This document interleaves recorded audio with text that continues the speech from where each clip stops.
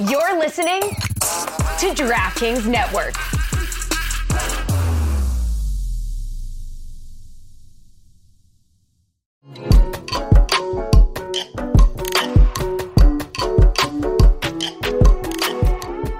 Hey there, welcome to Football with Grant Wahl. Thanks so much for joining me. We've got a special episode today in partnership with Meadowlark and Le Batard and Friends with reaction from Landon Donovan, Chris Whittingham, and me to the U.S. men's national team's 1-0 loss to Panama in World Cup qualifying Game 5. Landon is in San Diego, where he coaches San Diego Loyal. Chris is in South Florida, and I am in Panama City, Panama, where I am writing my Substack newsletter, which you should subscribe to, free or paid, at grantwahl.com.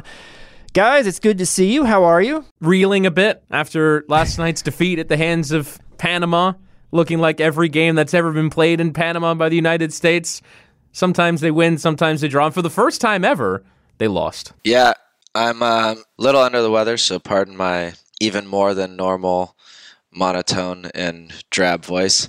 It was I hate to say, but pretty much what I expected from the game, and then Panama made the play to win it. So tough to lose that way, but now no time to be down about it. You got another one in 2 days, so they got to get moving. Just being down here in Panama, really excited fans here, obviously, in that stadium yesterday.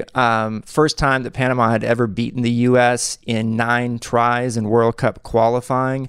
And October 10th, it's really a kind of a cursed date at this point for the U.S. men's national team. October 10th, 4 years ago, was the day the U.S. lost in Trinidad, failed to qualify for the World Cup. October 10th this year, maybe the worst day since. For the U.S. men's national team. And we can put it in perspective, right? The U.S. hasn't failed to qualify for a World Cup, but it is the first U.S. loss in the 5 games they've had so far in this cycle of World Cup qualifying. Landon, you say as expected to you, and I'm wondering, in what way was this expected to you? Not the result, Grant. The game went as expected. Actually, I thought the field, I don't know, you can tell me better. I thought the field played fantastic. It looked like the ball moved well. The grass was decent. It looked like it was maybe wet. So from that standpoint, I thought it was ideal conditions. I can't tell what the humidity and heat and all that is like. It looked like a game where whoever made the play was going to win the game. And the U.S. just never looked dangerous on the night for whatever reason. There were just a lack of chances overall in the game. And then, you can hear our buddy Alexi Lawless just screaming set pieces, set pieces, set pieces. And that ended up being the dagger and the difference between the points. You mentioned the utter lack of chances. There isn't a single shot on target. The expected goals figure is by far the lowest of the Berhalter era. Paul Carr had that last night. And that was just kind of indicative of a performance. I actually thought there were a couple times where the playing surface did kind of come into play. I thought there was one moment where Yunus Musa is just carrying the ball through midfield, and the ball just kind of gets stuck. It almost like it bounced up on a hill, oddly enough, and then he just gives it away. I think Yunus Musa in particular struggled to get acclimatized to the conditions over the course of the first 15, 20 minutes. I thought he was okay towards the latter half of the first half and then got subbed off at halftime. But it was really, you look at this team and the starting lineup, and obviously the lineup choices were a big part of the conversation before and after the game, given that they lost. There were just a bunch of complementary pieces out there. There wasn't anyone that was going to grab the game and do something with it. And so even towards the end of the game, Christian Roldan came on, and look, it's a difficult spot, but he just kept punting long balls that went nowhere. There were a bunch of players that I think fit really well into a team, but there was no star man out there that was going to take the game by the scruff of the neck and create chances. It's a very old expression, but there wasn't anyone out there who was going to create anything. There weren't creators on the field. Brendan Aronson did his best. Ricardo Pepi did his best, but there just wasn't enough in the build-up going forward. I will say, Chris, there was right near where the sprinklers were on the field, there were a couple of spots, including the one you referred to with Yunus Musa, where it was wet just around the sprinkler area, where you could actually see a bit of a trail of water when the ball went through those spots. Otherwise, the field was in good shape. It's a sand-based field. They're used to dealing with stuff here. It's a much better surface, actually, than the one in El Salvador.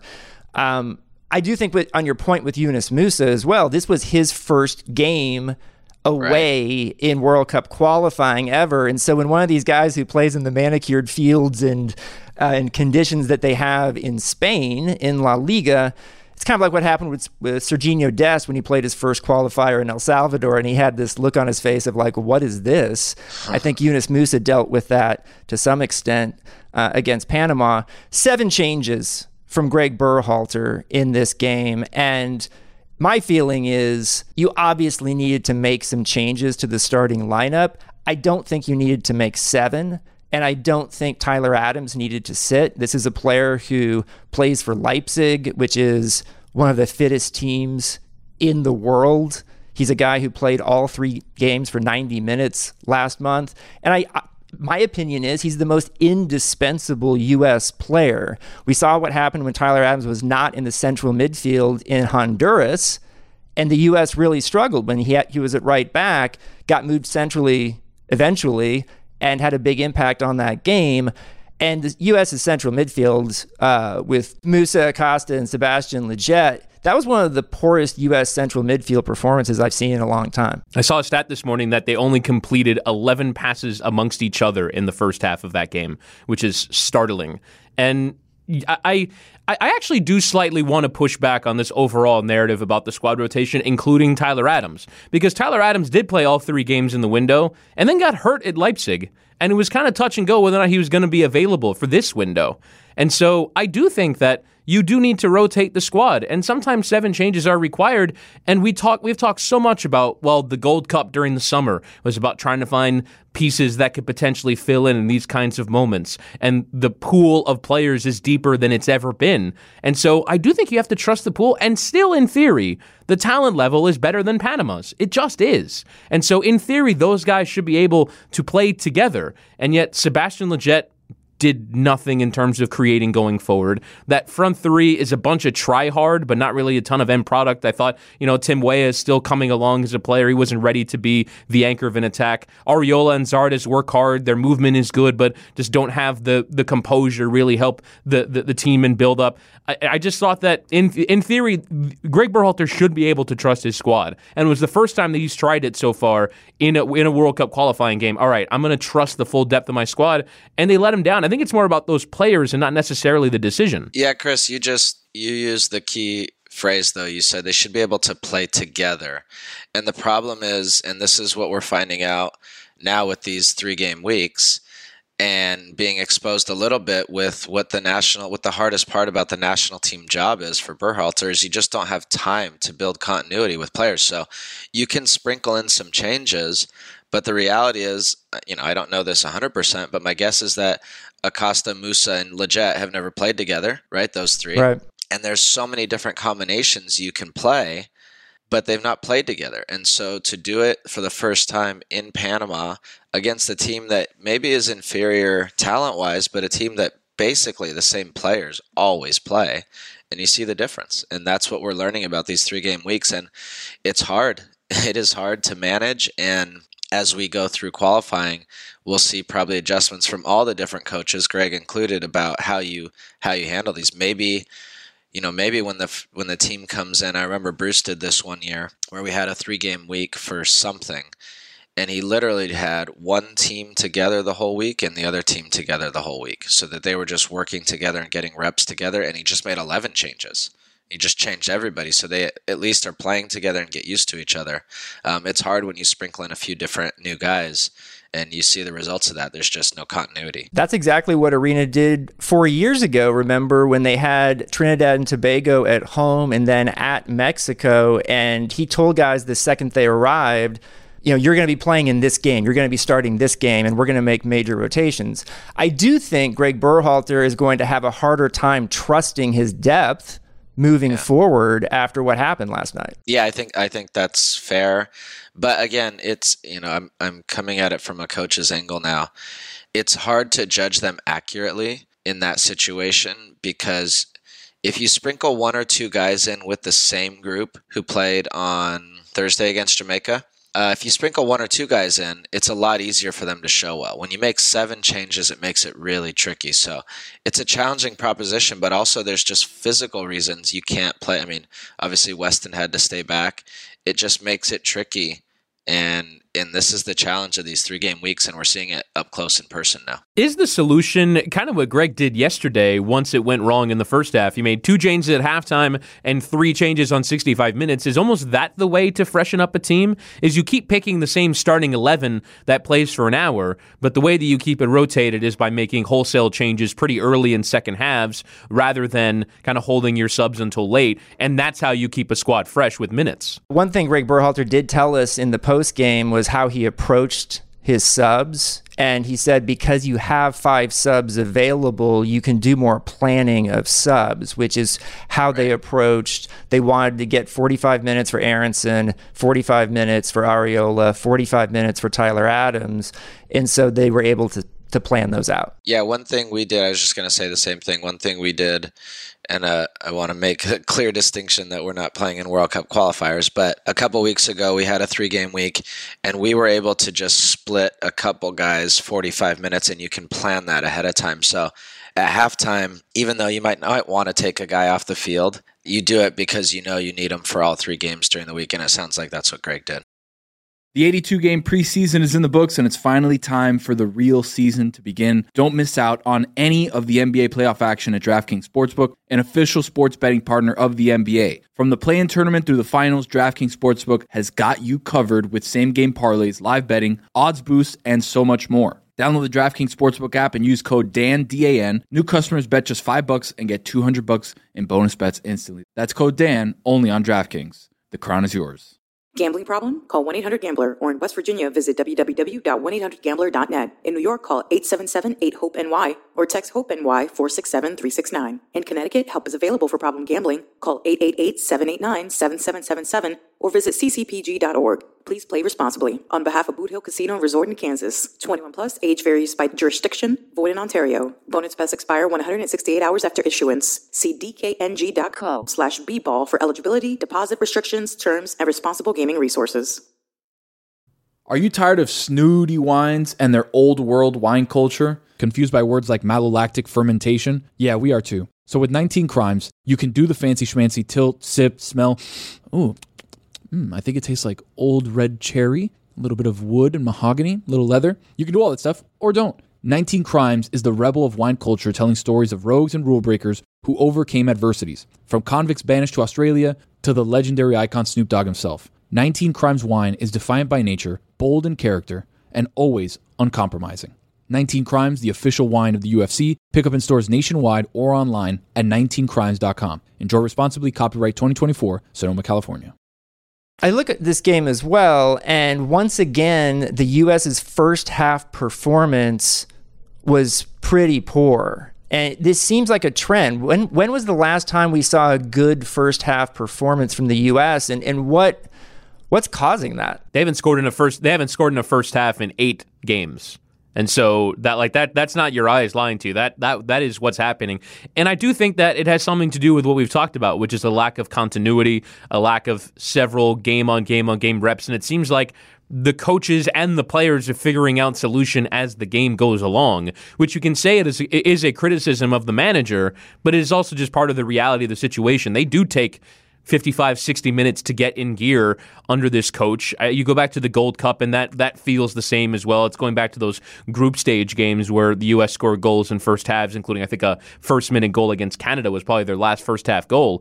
But it has been a real struggle just in terms of coming out of the gates and the team looking like they're buzzing around and playing with verve and confidence. Even against Jamaica, there were moments where Jamaica put them under pressure, where Jamaica, didn't allow them to play very much and was like, well, it's like full 10-minute stretches that get away from you. That feels like it happens a lot with the U.S., where it's like 10 minutes went by and nothing happened. And that's a real source of frustration in watching the games is why doesn't it look like the U.S. from the off are ready to play? I would make the point, it's what I mentioned a few weeks ago with you guys is in these games you just have to pile on pressure over time. And it seems like for whatever reason the U.S. don't do that from the beginning. They're content to sort of play a little bit of a chess match and see what's going to happen. But every minute that gets away is valuable. And you see that a little bit last night. You saw it in El Salvador. You have to have the ability to pile on pressure from the beginning, especially when you're playing at home. It just has to be 90 minutes of relentless pressure until the teams crack. And if they crack in the first minute, great. If they crack in the 80th minute, great. But it seems like there's a little bit of hesitancy to really go out and get after teams from the first minute. And that's part of Greg a little bit, is he is a little more, don't want to use the word tactical in that way, but he's a little more observant probably in the early parts of the games and seeing what kind of adjustments he's going to make. But I think, Costa Rica is a great example on Wednesday. They just need to be under pressure from the first minute. They are coming off 2 hard games, and they need to be put under pressure from the first minute if you're going to score goals. I want to ask about set pieces. You alluded to it briefly earlier, Landon. Usually set pieces, both at the attacking end and the defensive end, the U.S. has the advantage over its opponents. And that really wasn't the case against Panama. Really poor deliveries at the attacking end, mostly from Kellen Acosta, I thought, who admitted after the game, he sort of fronted up and said, I was poor today, which, I admired that at least. He came and spoke to the media. But at the defensive end as well, and this includes on the goal, not as good as we're used to seeing from the U.S. And I don't know, I always have an issue when people just go off on zonal marking on set pieces, because the problem is not zonal marking to me. The problem is bad marking, whether you're doing it zonally or man-to-man. But where do you guys stand on this U.S. set piece performance at both ends? Well, there's no such thing as zonal marking. There's zonal defending, but there's no such thing as zonal marking. So the issue with zonal is that you're not marking anyone, right? And that's what you saw last night. And I could tell by the Panamanian reaction, all of them, that was something they were very, very aware of, and that was planned and worked on over and over, and it came to fruition for them. I'm personally not a fan of it. We don't do it with our team. It lets guys off the hook as far as dealing with just a moment where you have to just man-to-man deal with someone and mark them. It's just an individual duel. And then it was also a challenge because the zone also didn't adjust to where Panama ended up lining up. So I think Giassi's at the near post and moving the zone forward a little bit and then a little deeper to the goal, because there were guys just standing there unmarked. And against top teams or teams that practice that or have good delivery, you can get absolutely crushed for that.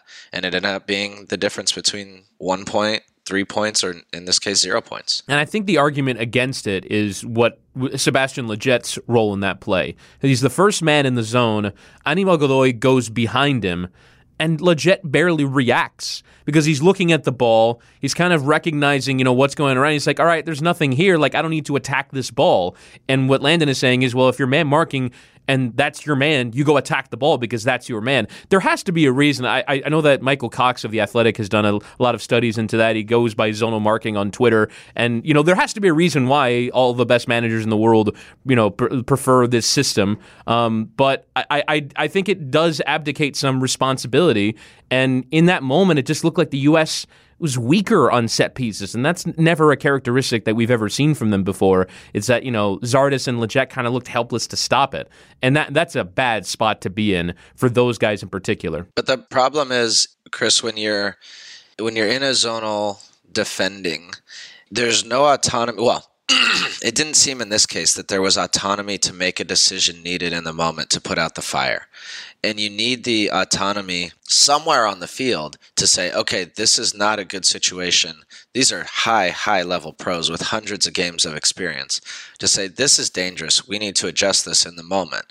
And the problem when you get stuck into a zonal defending concept is you don't have those adjustments, and you can't make those adjustments. And I would still say on the field, if Sebastian sees that, even though they're not supposed to do X, Y, and Z, you got to say, okay, this is dangerous. I need to change something here. And that would actually be my lone criticism of my biggest criticism, not my lone, but my biggest criticism of Greg Berhalter as a manager is I think because he is so detail oriented, he digs into coaching and tactics so much. I do kind of wonder if at times it's paralysis by analysis, and I think that he sets his team out with instructions.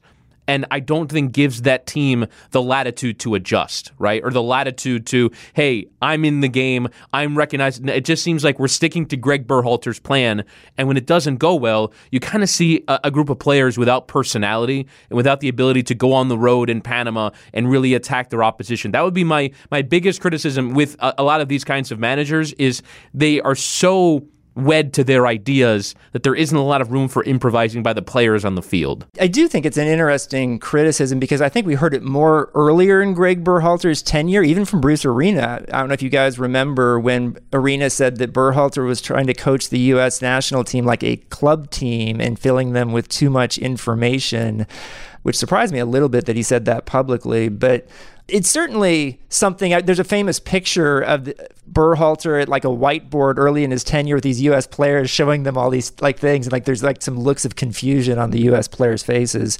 I'm also writing an email right now to Michael Cox, the terrific tactics writer Chris mentioned at The Athletic, telling him that his whole brand name, zonal marking, needs to be changed according to Landon Donovan. Zonal defending. Let's look ahead, guys. Wednesday night, Columbus, Ohio. No longer the home of USA Mexico. It's the home of USA Costa Rica. New stadium. And what is the most important thing in your mind for the U.S.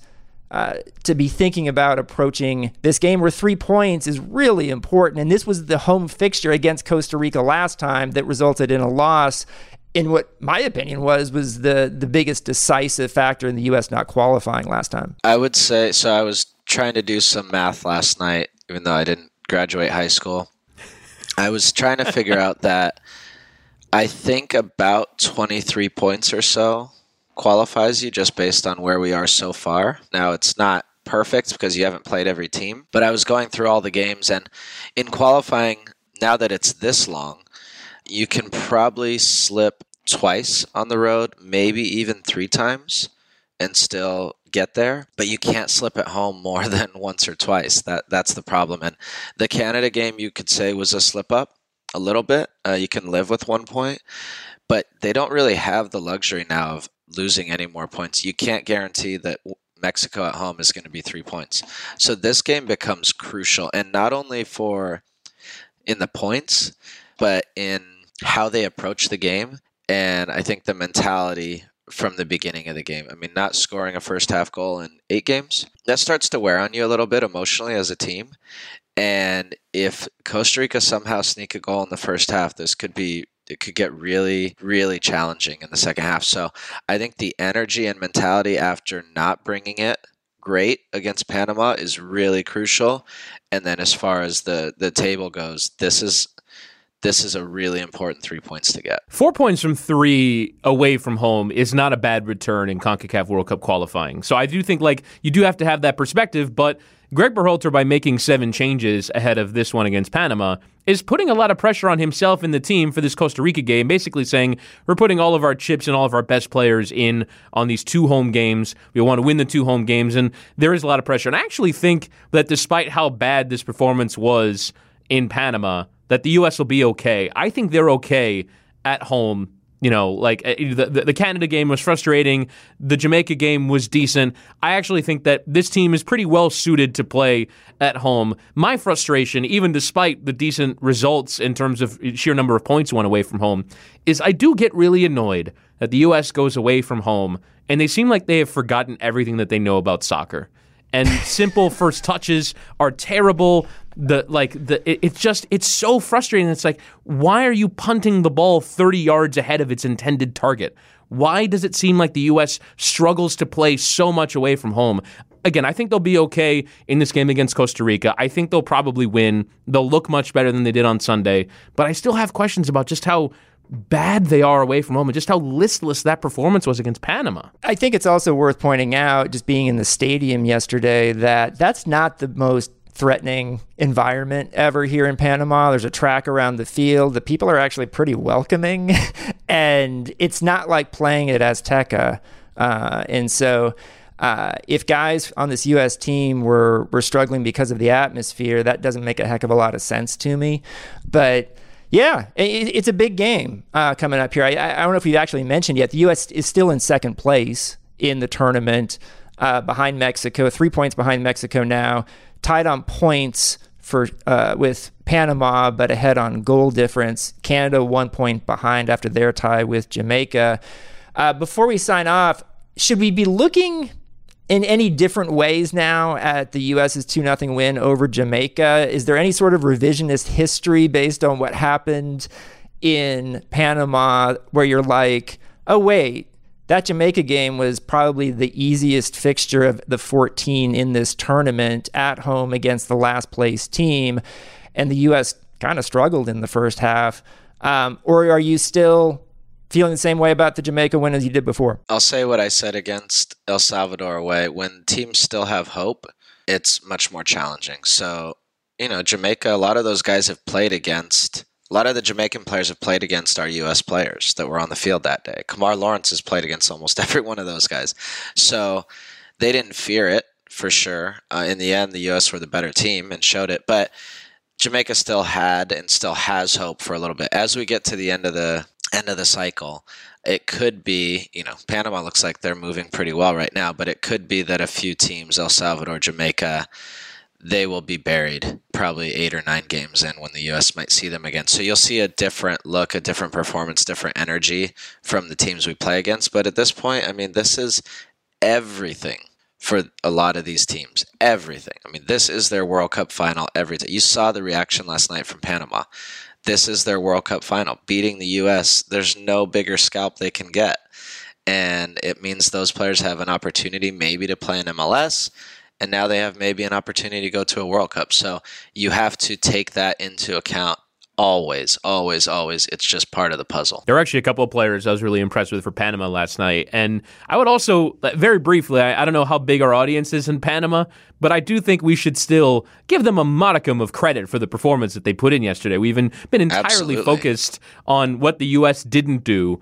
But what Panama did do is play with an intense amount of energy. There were guys out there that were not awed by their opposition. Christian Martinez, a central midfield player who is himself a substitute for an injured central midfield player, Carrasquilla for Panama, put in a great performance, I thought, the number 8 for Panama. The wide player, Gondola, number 17, was great as well. There were a couple of really good individual performances in that Panama side. Their manager, Thomas Christensen, has some European pedigree, and it was a real coup when Panama got him. And as you can tell, like he said before the game, we want to be aggressive. We want to go for it and create chances. This is our game. We have to take it to them. And they did. And so you do have to credit them. I haven't seen Costa Rica a ton in this World Cup qualifying window, but their results have not been very good. They did come from behind to beat El Salvador. But in terms of looking back on the Jamaica performance, I do think you have to see the warning signs when they're there, and just because they win, ignore them, right? You do have to see first half didn't look great. I'm always someone who judges performances rather than results.